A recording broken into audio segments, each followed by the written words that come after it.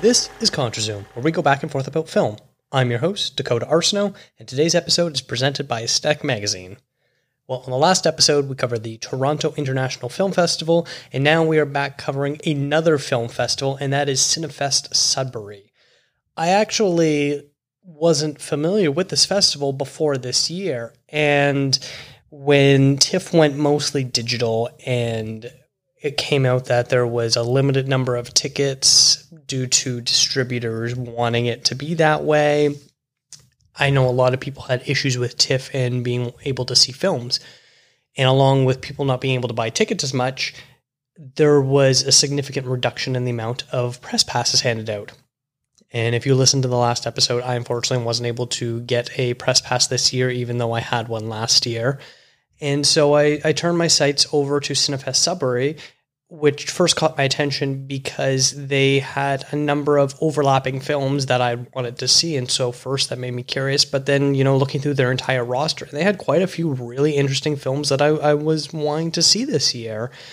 And so I applied, just hoping I'd be able to get it, because much like TIFF and other festivals around the world, they did transfer to be a digital festival this year. And sure enough, I got approved. And to make things even better for the average viewer, you can see any movie available that they were screening digitally for $10, or for $100, you can see as many as you want. So this is such a super audience-friendly festival. And learning more about this festival in general, the fact that it's one of the largest in Canada, it really makes me excited. Actually, I would love to go in person maybe one year. I recently actually was in Sudbury, drove through it on my way out west to visit family, and it's a nice little town, and I'd love to be able to actually spend some time there and not just, drive through it and stop for gas and that sort of thing. But joining me on this episode today is Stephanie Pryor, who watched a bunch of the films with me. Stephanie, thank you so much. Hey, yeah, thanks for having me back. So last year, you also came to some of the TIFF screenings with me. We shared some of the press passes. We got some free tickets that we were able to go to another one outside. So you're kind of used to this atmosphere of watching several movies in a short period of time, and also ones that we either might not see in theaters for a little while, or ones that, just probably won't get a wide release ever at all. So this is something that you're a little bit familiar with, aren't you? Yeah, I am a little bit familiar, and I super enjoy it because, when all the big films come out, obviously that gets everyone's attention, but I like seeing all the small ones, the ones you wouldn't necessarily hear about, that tend to be hidden gems for me, and ones that I tend to usually prefer over top of the big, mega hits. So I'm always excited to watch just a bunch of films all together and just figure out, what is my favorite. And the thing is about festivals is you can look at some of the bigger names, and, we knew going into TIFF that Nomadland, directed by Chloe Zhao, who's, the next up-and-coming director, starring Frances McDermott, 2-time Best Actress winner,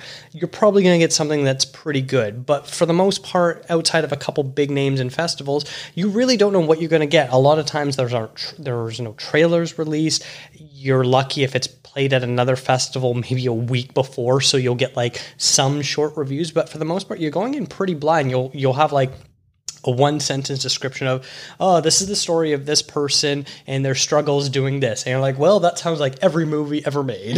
Yeah, sometimes the synopsis can be quite generic, but I think that's part of the fun, You just find one that either has an interesting title or one that's oh, that's kind of intriguing. Maybe that's something new. Yeah. So you just kind of go into it and hope that it's awesome. Sometimes you see some less than stellar films, but for the most part, they're always super, thought-provoking and intriguing, and still a good watch nonetheless. Mm-hmm. Now, we're going to go in order of the movies that we watched. There's a couple that I watched without you, but, to round this out, the festival had quite a few that I wanted to get around to seeing that we just didn't end up having time for. The Viggo Mortensen Falling, which also played at TIFF, that was one that's kind of been getting a little bit mixed reviews, but one I'm still a little bit curious about. We unfortunately didn't have time to see it. The Last Vermeer, which was only playing on the 27th. That was the other thing with this festival is there were specific time windows of when you could see the films. Some of them were available for almost the entire run of the festival, the entire week and a bit. Some of them were only available for 2 or 3 nights, and some of them, like the last premiere, was only available for 1 day, which was a little bit frustrating, but I understand that that's just, the way it works. If it was an actual festival, probably would have been the only screening. It was, if you can't make it, then too bad, so sad. And then some other interesting ones, Achilles Escape, which was one that was playing at TIFF. I had the opportunity to see a press screening of that early, and I was not able to do it. There was a documentary called The Truffle Hunters, which seems really interesting. A few other ones, Percy, which starred Christopher Walken, Abe, that starred Noah Schnapp from Stranger Things. So all in all, this is a festival that I think had a really good mix of big names to kind of get your attention and smaller, more interesting films that will keep you going back. So without further ado, I'll just, start talking about some of the movies we saw. I'll go in order. So the first one was Lucky Grandma. That was one that I had seen on my own. This is a movie that's directed by Sassy Sealy and starring Sai Chin. I hope I'm pronouncing these names correctly.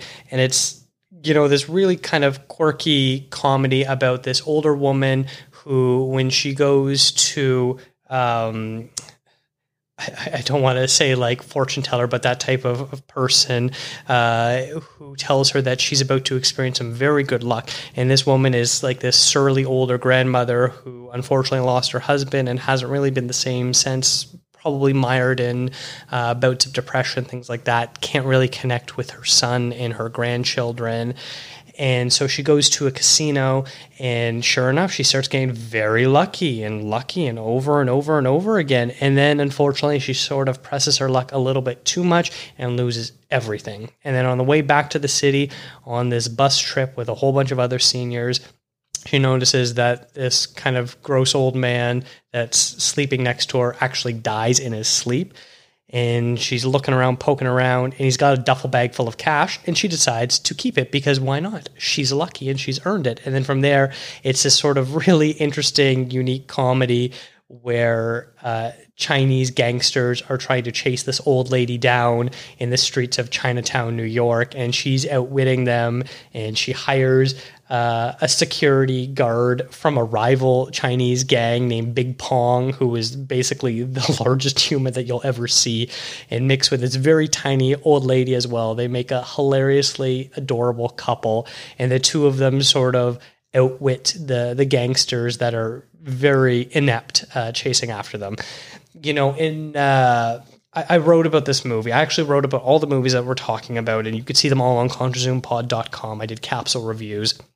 I sort of compared it a little bit similar to The Farewell, and not just because it's, films starring Chinese people, but this idea of you have an older person who clearly came from China, immigrated to the United States, and is still kind of very stuck in her traditional Eastern ways. And, she argues with her son about seeing a doctor, and he's like, he's not a real doctor. That's Chinese medicine is not a real medicine. You need to see a real doctor, that sort of thing. And it's the sort of East meets West. So there's a little bit of similarities in The Farewell, but that's about where the similarities end, other than the fact that they're both kind of like comedies that sort of make you feel. So this is one I know was popular earlier this year when it was on different festival circuits. If you get a chance to see Lucky Grandma, I definitely recommend it. It's very lighthearted, very cute, and a fantastic lead performance. And if Jerry calls, you just say, "Yes, Jerry. I will let my boss know." Jerry Salinger. Well, of course, Jerry Salinger. And above all, you never, ever call him. Why would I call Jerry Salinger? Jerry doesn't want to hear about how much you love The Catcher in the Rye, and he doesn't want to read your stories. I don't have stories. Good. Writers make the worst assistants. Get to work. Now, the next movie that we saw was one that we actually both saw, and that was called My Salinger Year, which was directed by Philippe Falardeau, who did Monsieur Lazare several years ago, which was nominated for Best Foreign Language Film at the Oscars. He is a Canadian director, and this is a movie about a young woman who abruptly leaves college and her boyfriend to move to New York and ends up getting a job at a writer's agency where she is an aspiring writer, and her agency's main client is J.D. Salinger. And so that's where the title sort of comes from. And anyone that knows anything about Salinger, he's a recluse. So most of the interactions that she has is with him over the phone. So she kind of gets this nice relationship going on. And then also she wants to still be a writer, but her boss, who's played by Sigourney Weaver, is like, writers make the worst assistants. I would never hire a writer. And so she has to sort of keep that secret while trying to figure out how to advance her career, and maybe realizing that writing isn't a viable career to begin with, because you have to be so dedicated. That is literally the only thing you can think and breathe and feel, and that's all you want. Screw everything else. And so it's a really nice dichotomy of what sort of life she wants to live. This was a fairly lighthearted film. You know, it's got some nice comedy, it's got some nice drama, but this was one that you really connected with, didn't you?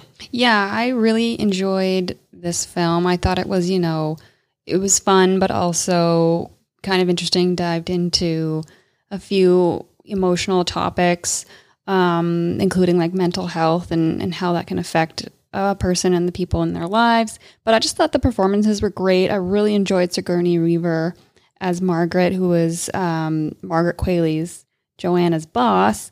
But also Margaret Qualley I thought was so fantastic. I thought she brought this youthful, playful, just openness to the character. And this is actually based on a true story, based off of a book. This Joanna actually did write a book about her year at this writer's agency. And so I thought it was just interesting to know that, this stuff happened. And I just liked the way it was filmed because at this agency, she was getting these letters to Salinger, and they were heartfelt and like pouring out their feelings about Catcher in the Rye and characters that they resonated with.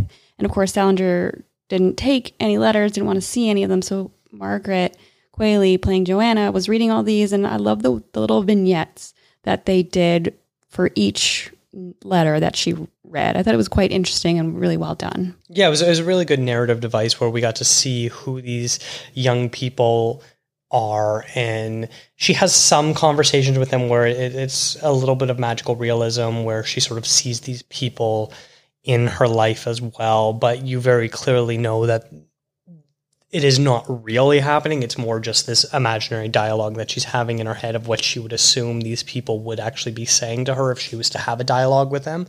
But I think they do a really good job.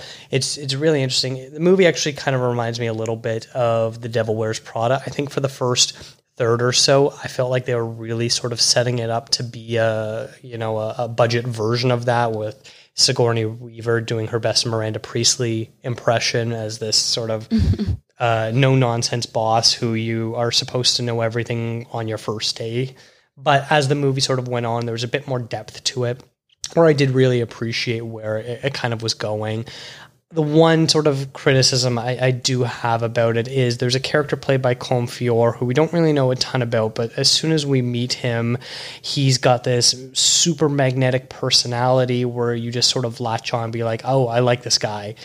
And then something happens and we're supposed to feel really bad, but I feel like he disappears for such a large chunk of the film that you don't really get the connection you truly need to have the impact of what happens later on with his character for me. Is that something that bothered you at all? No, it didn't bother me, actually. I just, I think it was just another part and realization of that point that she was at in her life and her career at the agency. And I don't think, at least I wasn't taken aback by how non-emotional it was. It still felt like a big, moment, but it seemed to be more leading her towards things in her own life that she was dealing with. That's fair. And I think that final act cemented Sigourney Weaver's performance for me. At first, I thought it was a little one note, a little too, like I was saying, Miranda Priestley imitation. But towards the end, I think she really made the character her own. Yeah, definitely. All right, so the next movie I want to talk about is one that I saw on my own, the last one I saw on my own, and that was called Mogul Mowgli, which was directed by Bassam Tariq. And so this is a film that stars Riz Ahmed, who co-wrote the film with the director Tariq, about this British Pakistani rapper who's, looks like he, after grinding it out for so long, he finally is able to catch a bit of a break by being the opening act for a much larger hip hop artist. And this is going to be his big break. Unfortunately, right before he's about to go on tour, he ends up collapsing in an alleyway and gets taken to a hospital. And it turns out he's got this degenerative disease, which is basically eating his muscles. I don't think they actually name it, and forgive me for not knowing it offhand, but his white blood cells is basically eating his muscles, so it atrophies and he has no strength. He can't get up, he can't walk, he can't do anything, that sort of thing. All the while, he is trying to recover fast enough to be able to go on this tour that's supposed to start in a week after his accident. So it's a little, at that point, you sort of expect this of trying to overcome the odds, but they sort of throw in a bit of a twist where he's having these medical hallucinations where, you know, a big part of this film is this idea of his parents had to escape India during the partition when India broke up and became India and Pakistan. And so his father had to flee India because he's not Hindu, he was Muslim, to Pakistan, which was the Muslim country, and what sort of horrors he had to face. And this was something that that Zed, who is played by Riz Ahmed, tries to ignore and just sort of brush under the rug, while at the same time still imbuing his music with this sort of, this is my culture, this is my heritage. So it's a very interesting dichotomy, and I think the hallucination sequences are very interesting. There's a character named Toba Tek Singh, which, if you're familiar with Pakistani literature, which I was not, I had to look this up, is this very famous political satire short story from 1955 about asylum patients who are being traded between Pakistan and India during this time. And so this character sort of haunts Zed for a good portion of the film, and it really sort of helps him reconnect with his roots, and in the end has a really good job where it influences his music and makes him have a deeper connection with his actual history, his familial history with Pakistan. This is a film that I think has some really good performances from Riz Ahmed and the man who plays his father, Alvi Khan. But other than that, it's a little too one note, a little bit too basic at times of what you would expect from this sort of type of drama. But the music is excellent. This was something that Ahmed also helped create. He is a rapper in his own right, so he wrote his own raps, and he worked on that as well. So interesting, but overall, I'm very mixed on it. Canadian democracy is under threat This is the sovereign territory of Quebec. from democracy. Can everybody just fucking speak English? Implicit in this tasking is that you do not create a goddamn international incident French life matter! on some shit road in the middle of Cascola fuck nowhere. J'ai déjà cru au Canada. Merci pour le papier cul! Qu'est-ce qui s'est passé? About the pipelines? J'habitais à Toronto. The next movie that we both saw was one called Quebexit. This is a film directed by Joshua Demers and co-written by the director and two of the actors in it, Gail Maurice and Xavier Yuvan. And this is a very interesting satire where, obviously, with the name Quebexit, Quebec has twice now had a referendum whether or not they want to separate from Canada. And in this movie, it positions that Quebec had a third referendum and had a successful vote to leave campaign, sort of modeled after the way Brexit has went, where they voted to leave and then the European Union, and then all of a sudden they realized that there were so many tiny logistical issues that were never thought out, never properly communicated. You know, according to the people, it was just a yes or a no, with no idea how free trade and commerce and travel between countries would work out. And this is something that sort of played up in Canada. In the last election, you know, there was mumblings of Quebec wanting to leave again, but even louder was a Western exit, mostly coming out of Alberta. And so we sort of get this idea where at the Quebec and New Brunswick border, the newly formed Republic of Quebec decides to put up a roadblock where they would inspect people coming and going, It starts out simple enough where they're just letting people know that they are now entering and leaving a new country, but soon the Canadian Army shows up and sets up their own opposing roadblock, and they also try keeping it civil, but they also keep trying to one-up each other before you get to know it. It's, much like comedy where the stakes have to keep getting higher and higher, and things get a little bit more ridiculous and ridiculous. Overall, I thought this was a pretty interesting political satire that I thought had some funny moments. How did it work for you? Yeah, I thought it was, for the most part, pretty good, pretty funny. It did feel a little long at times, but there were tiny little nuggets in there that were hilarious and so poignant that I think really worked for it. There was also the aspect of the Mi'kmaq, community, and how they're like, this isn't your land anyway. Why, you're fighting over this? This is our land, and you both should go, kind of thing. So I thought that was also an interesting part to tie in and to show, we can be fighting over these things, but there's stuff under the surface that we still have to deal with, and that's still going on outside of, the bigger issues, which tend to all be the bigger issues. But one of my favorite parts of this one was this French gentleman from France who was a teacher or a professor, and he had left Quebec to go somewhere, I suppose, and was into New Brunswick. Yeah. For some reason, we don't know, but he's trying to come back into Quebec. And at this point, the stakes are at such a point where they're not letting anyone without a French Canadian ID back into the country of France, of Quebec. Mm-hmm. So they turn him around, and he goes back to the Canadian marker, which is 100 yards away. Yeah. And they're like, no, they have to let you in. They're still part of Canada. Go back. And there's this poor guy who's caught in between, and every once in a while in the different scenes that happens, he's still there in the middle of this limbo between both Quebec and New Brunswick. So I thought that was pretty funny. Mm-hmm. If you're any sort of a political junkie, I think you'll probably get some good laughs over a lot of it. There's a lot of parallels between what is happening over in Brexit with how they position it. In my review, I kind of wrote about there's this with Northern Ireland and Ireland, they have not had a hard border for a very long time, because when there was one, there was very intense violence going on between the two countries. And there is concerns that there is going to have to be another border put up once Brexit is finally done and the United Kingdom fully separates from the European Union.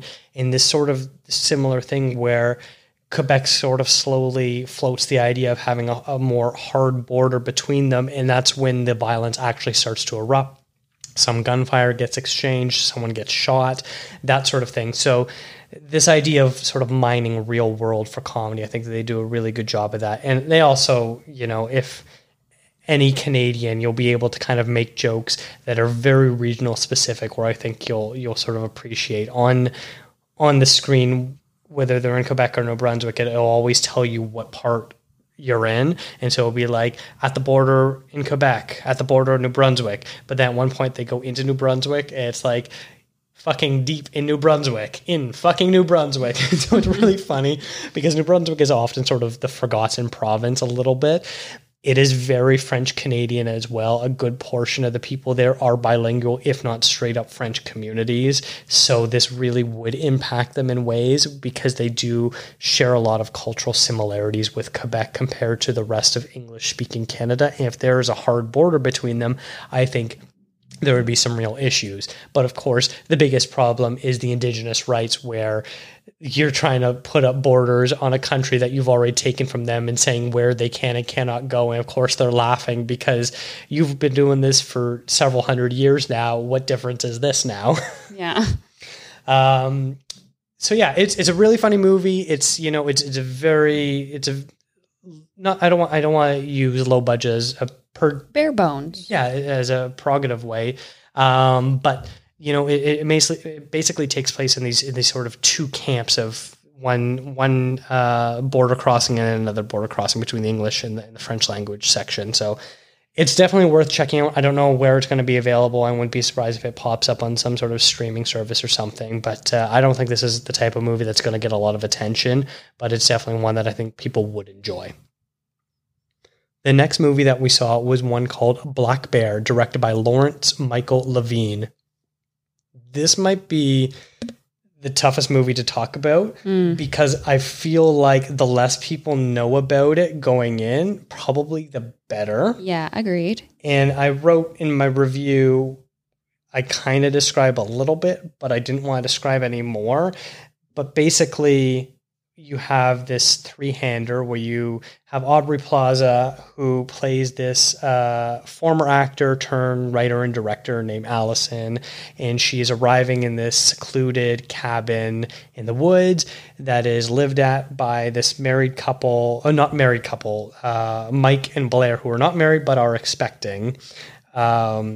And right from the get-go, there was this really weird, awkward tension, and I wasn't fully on board right away because they were like starting at like a 15, where they're like right at each other's throats, where the type of movie you'd expect it to escalate up to, you know, maybe 45 minutes, an hour in, when they finally, you know, all the walls sort of break down. So I was a little confused from the get-go of why everyone was super intense from the get-go. But then something happens and it shifts and we get an accident that occurs. Someone gets severely injured. And then it cuts to black.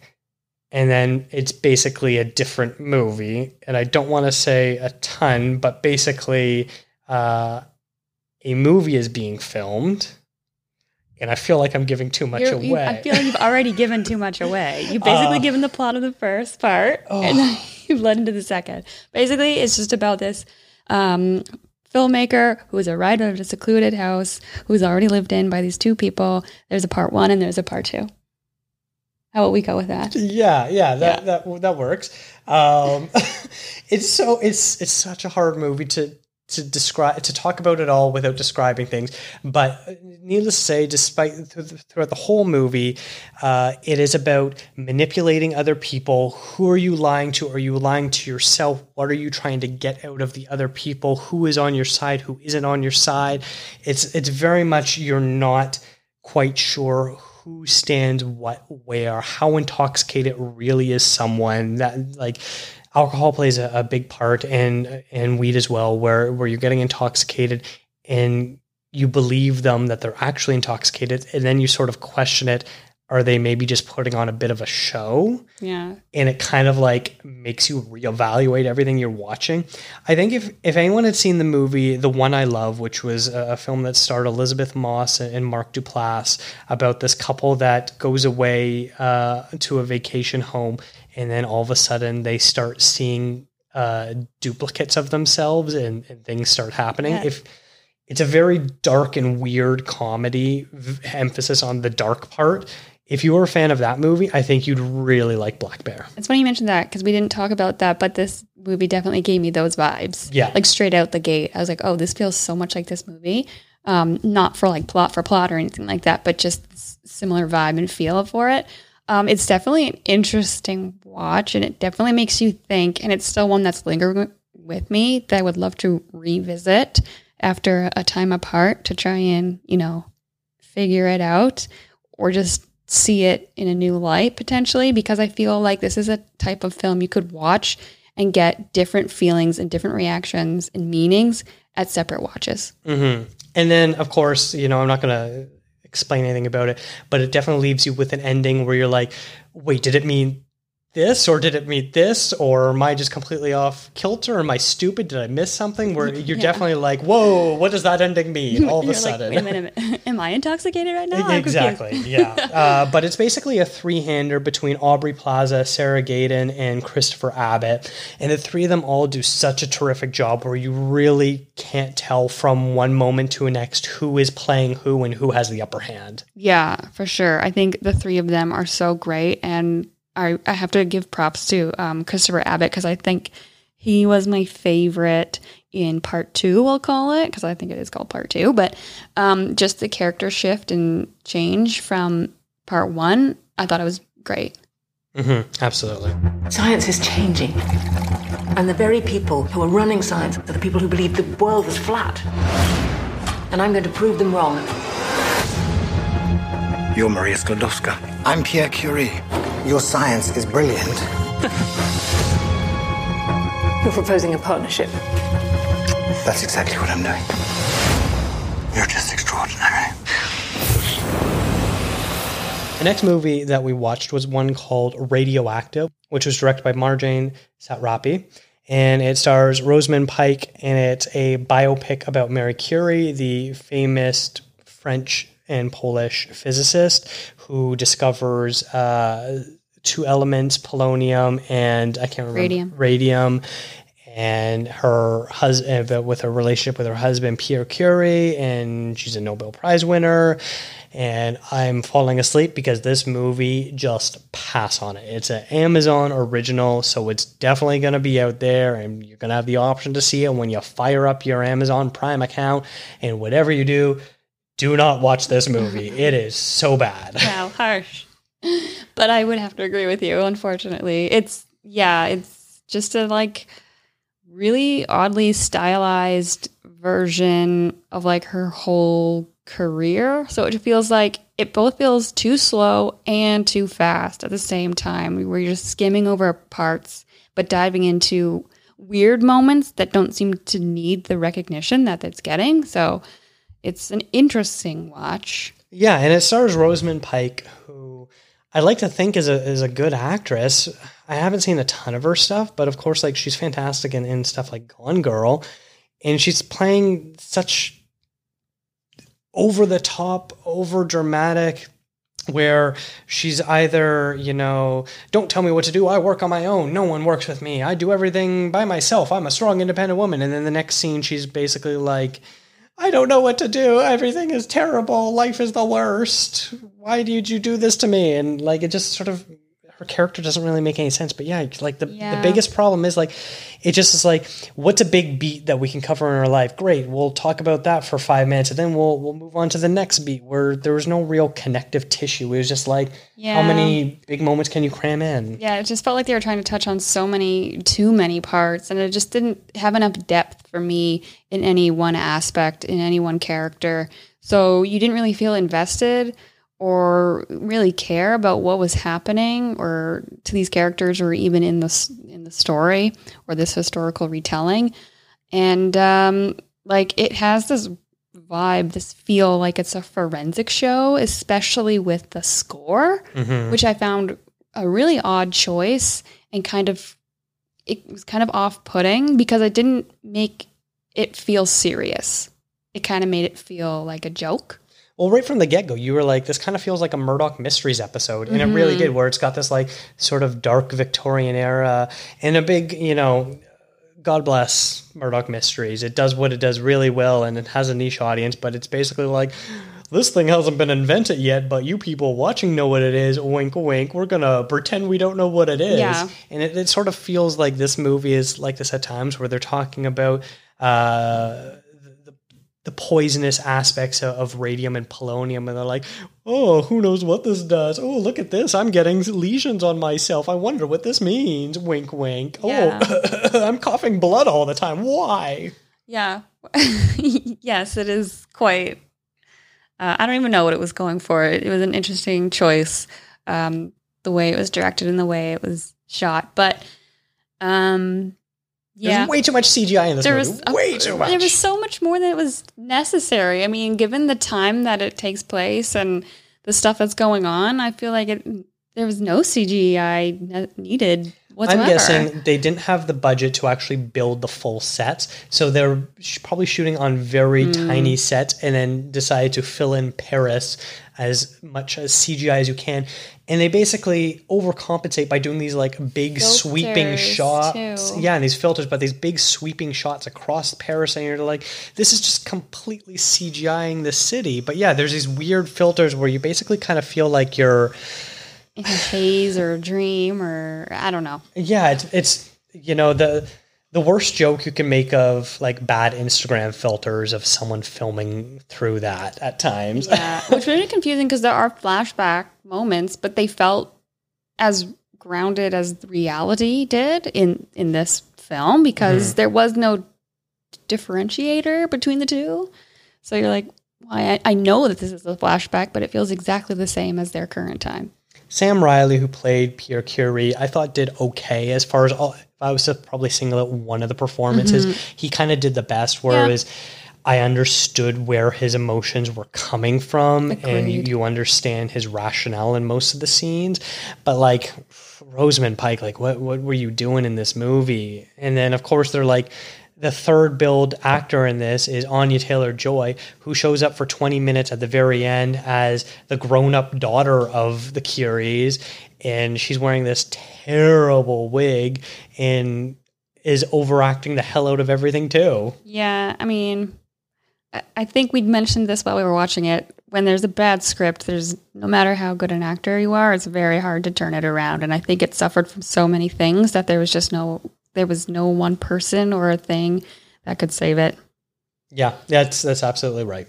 I wish I could continue ragging on this movie, and I do not feel guilty about it because no one involved with this will ever listen to that. But the last movie we will talk about, and we'll end on a much higher note, is Another Round, which is the new Danish film from Thomas Vinterberg, and it stars Mads Mikkelsen. The two of them previously paired up on the fantastic The Hunt from a couple years ago.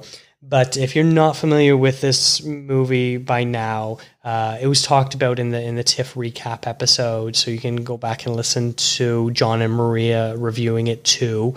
But this is about four friends who are all teachers at a school who decide to test out this theory that if you have a minimum blood alcohol level in your system at all times, you function better in society. You're more alert, attentive, spontaneous, courageous, a whole bunch of positive attributes. And so they're doing this and they're getting good results. So they decide to up it a little bit more by a little bit more, and sort of disaster ensues, basically. It's kind of a comedy. It starts out as a comedy, but then of course, when you realize that you're dealing with functioning alcoholics, it gets pretty serious pretty quickly. That said, if you'd seen The Hunt, you know how fantastic Mikkelsen and Vinterberg are together, and this is no exception. The two of them once again hit an absolute home run of a film. Yeah, I have to say, I think Danish films are starting to creep into some of my favorite foreign films, because I've seen quite a few now and they're always amazing. So that's exciting for me as a realization that I have to get into some more Danish films. But also I'll watch anything with Mads Mikkelsen. I think that's what you like. So you just amazing. Like Mads Mikkelsen's Danish films. Well, I have to say most of the Danish films I have seen have starred him, so maybe there is some sort of correlation, but I digress. It is a great film. Fantastically acted from all four leading men. And I think the subject matter is super interesting. And, just what comes about from their experiment, I think is quite telling. And you can see how each of it is affecting each of these four men's lives in a different way, good or bad. So I thought it was quite a ride. And yeah, it was great. It was fantastic. I think the most interesting part is Vinterberg's camera does not look down upon these characters. We don't watch them and go, yes, these are clearly bad people. They're doing bad things. We should punish them. We should feel bad for them. We're kind of sort of left on our own of, well, what they were doing, was it good? They clearly had some positive attributes, and then when they ended up abusing the substance, then of course there were some repercussions, but at the same time, like you're sort of left on your own to decide how good or how bad these people actually are. So I appreciate that it wasn't rammed down our throat of, you need to pity them or you need to condemn them. Like it very much was up to your interpretation. And I think at the end of it, you don't. I don't think I neither pity or endorse what they did or look down upon them. No, yeah, you just kind of feel, at peace with what happened and where they are and where you are currently too. So, I think it is a really good job. Yeah, especially since there was a bit of a tragedy towards the end, which we won't really divulge, in how it affects them going forward. I think they do a really good job sort of handling that where it is a little ambiguous as far as exactly what will happen next in these characters' lives. Yeah. Now, I definitely think this is a film that's going to be nominated for Best International Film. There's no way that Denmark will not be submitting this after getting a nomination for The Hunt previously with Vinterberg, especially with Mikkelsen being a Hollywood star as well, being in movies like Casino Royale and the TV show Hannibal. So I would not be surprised if it absolutely gets a nomination for Best International Film. And I wouldn't be surprised if maybe Mikkelsen is, on the fringes talked about Best Actor contention with so many movies being pushed back to next year. Maybe he sort of swoops in and gets that like number 5 spot for Best Actor. I would love to see that. Yeah. For sure. We're going to take a short break, and when we come back, we are going to actually hand out our own awards.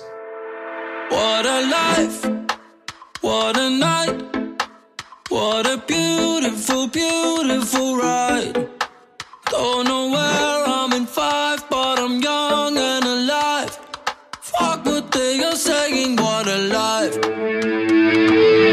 I am so thrilled right now, 'cause I'm popping right now. Don't wanna worry about a thing. So there we go. You saw 5 films. I saw 7 films.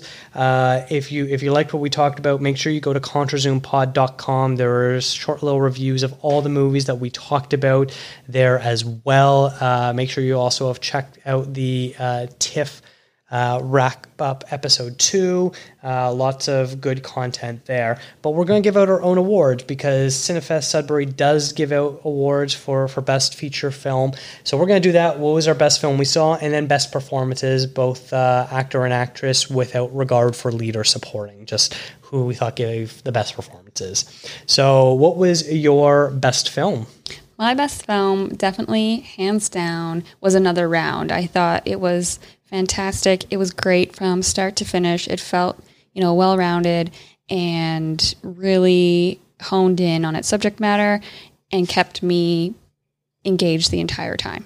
Yeah, I agree. Another Round is my best film as well. I really love this. I think the camera work is excellent. There's some really clever shots that go on, and you really connect with the story that's being told. It was the only one that I had a bit of an emotional reaction to, so I definitely appreciate that too. I also highly recommend both Black Bear and Lucky Grandma. Those are ones that I think are definitely worth checking out too. So, who was your best actor? My best actor has to go to Mads Mikkelsen, of course. I think he's amazing in everything that he does, but just also in this film, he grounds all 4 guys. He's the main protagonist of this movie, and you're just there with him the entire time. Mm-hmm. He does a great job. Yeah, I also give it to Mads Mikkelsen. We're a bit of a broken record here, but it is such a fantastic performance. He starts out this film so disconnected from life. He asks his wife if he's boring now because his students don't connect with him, and his wife basically confirms that yes, he is boring and not the man that she fell in love with. And when he undertakes this experiment and how he sort of reconnects with his past and who he wants to be, who he thinks he is, all this sort of stuff. We get this such well-rounded, faceted performance from Mads. I won't say it's a career best because I think The Hunt is probably a career best performance from him, but this is right there up there with it, and I really hope that it gets the accolades he deserves for it. Now, lastly, what is your best actress? So I have to say I am very excited that I am at, conflict with who to choose. Normally when we have like our best picks for actress or supporting actress during our Oscar podcasts, it's very slim picking sometimes, the different decades of who we can pick. And I feel like I have a smorgasbord of ladies to pick from here. Mm-hmm. So it's amazing. And I'm super happy that the movies we watched had such strong female performances and characters that were present. That being said, I think I have to finally give it to Margaret Qualley from My Salinger Year. I thought she was great, and just her vibrancy that she brought to the character and the screen was really great, and I loved her earnest performance of this kind of naive, young, college dropout in New York trying to find her way. Was really great. I almost wanted to give it to Sigourney Weaver, just because of that last scene we had with her. But I think that Margaret really ties in. She's the core of this film, and I think she did a fantastic job. Wow, that's a good one. I wasn't too sure where you were going to go with it, but I'm glad you went with that one. I would have to go with Aubrey Plaza. I'm very close to wanting to both give it to both her and Sarah Gadon as like a sort of tie, because I don't think this movie works as well as it does without knowing that both of them together really contribute to it. So that said, it's tough. Aubrey Plaza, obviously, everyone sort of knows her from Parks and Recreation and what a deadpan humor she has. And at first, that sort of seemed what character she was going with, but especially in part 2, where we get to sort of understand where that first part was coming from, I think did a really excellent job with that performance, and definitely one that people should be on the lookout for. I would almost sort of favorably compare it to her performance in Ingrid Goes West. Yeah, I had the same feeling. Which, if you were a fan of that movie too, you'd probably like this one as well. Yeah, I agree. Well, that about wraps it up. Cinefest Sudbury was excellent. I really loved it. I hope that we can cover it again in the future. Steph, what were your overall thoughts about the festival? I thought it was great. I think if they have a great selection of films from, big to small to, foreign to whatever you're looking for. So one I was also not familiar with, and definitely am excited going forward each year too. Yeah, so thank you so much, Cinefest Sudbury, for giving us the press passes. Really appreciate it. As I said, make sure you go to ContraZoomPod.com, where you will see reviews for the movies and, of course, all your other ContraZoom Pod needs, including all past shows and guest appearances and all that fun stuff. I want to thank Eric and Kevin Smale for the theme music, and of course Stephanie Pryor for the logo design. So thank you for that, and thank you for being a guest here. Thank you so much. Thank you to Aesthetic Magazine for presenting the show. Make sure you follow it on Instagram, Twitter, and Facebook at ContraZoomPod. And once again, I'll plug it again. Visit ContraZoomPod.com, bookmark it, because I'll be adding tons of great content there over time. And if you can, please rate and review the show wherever you listen to podcasts. And send me a screenshot, ContraZoomPod@gmail.com, and I'll add you to my mailing list, and I'll send you some free swag when that becomes available very, very shortly. So thank you so much for listening.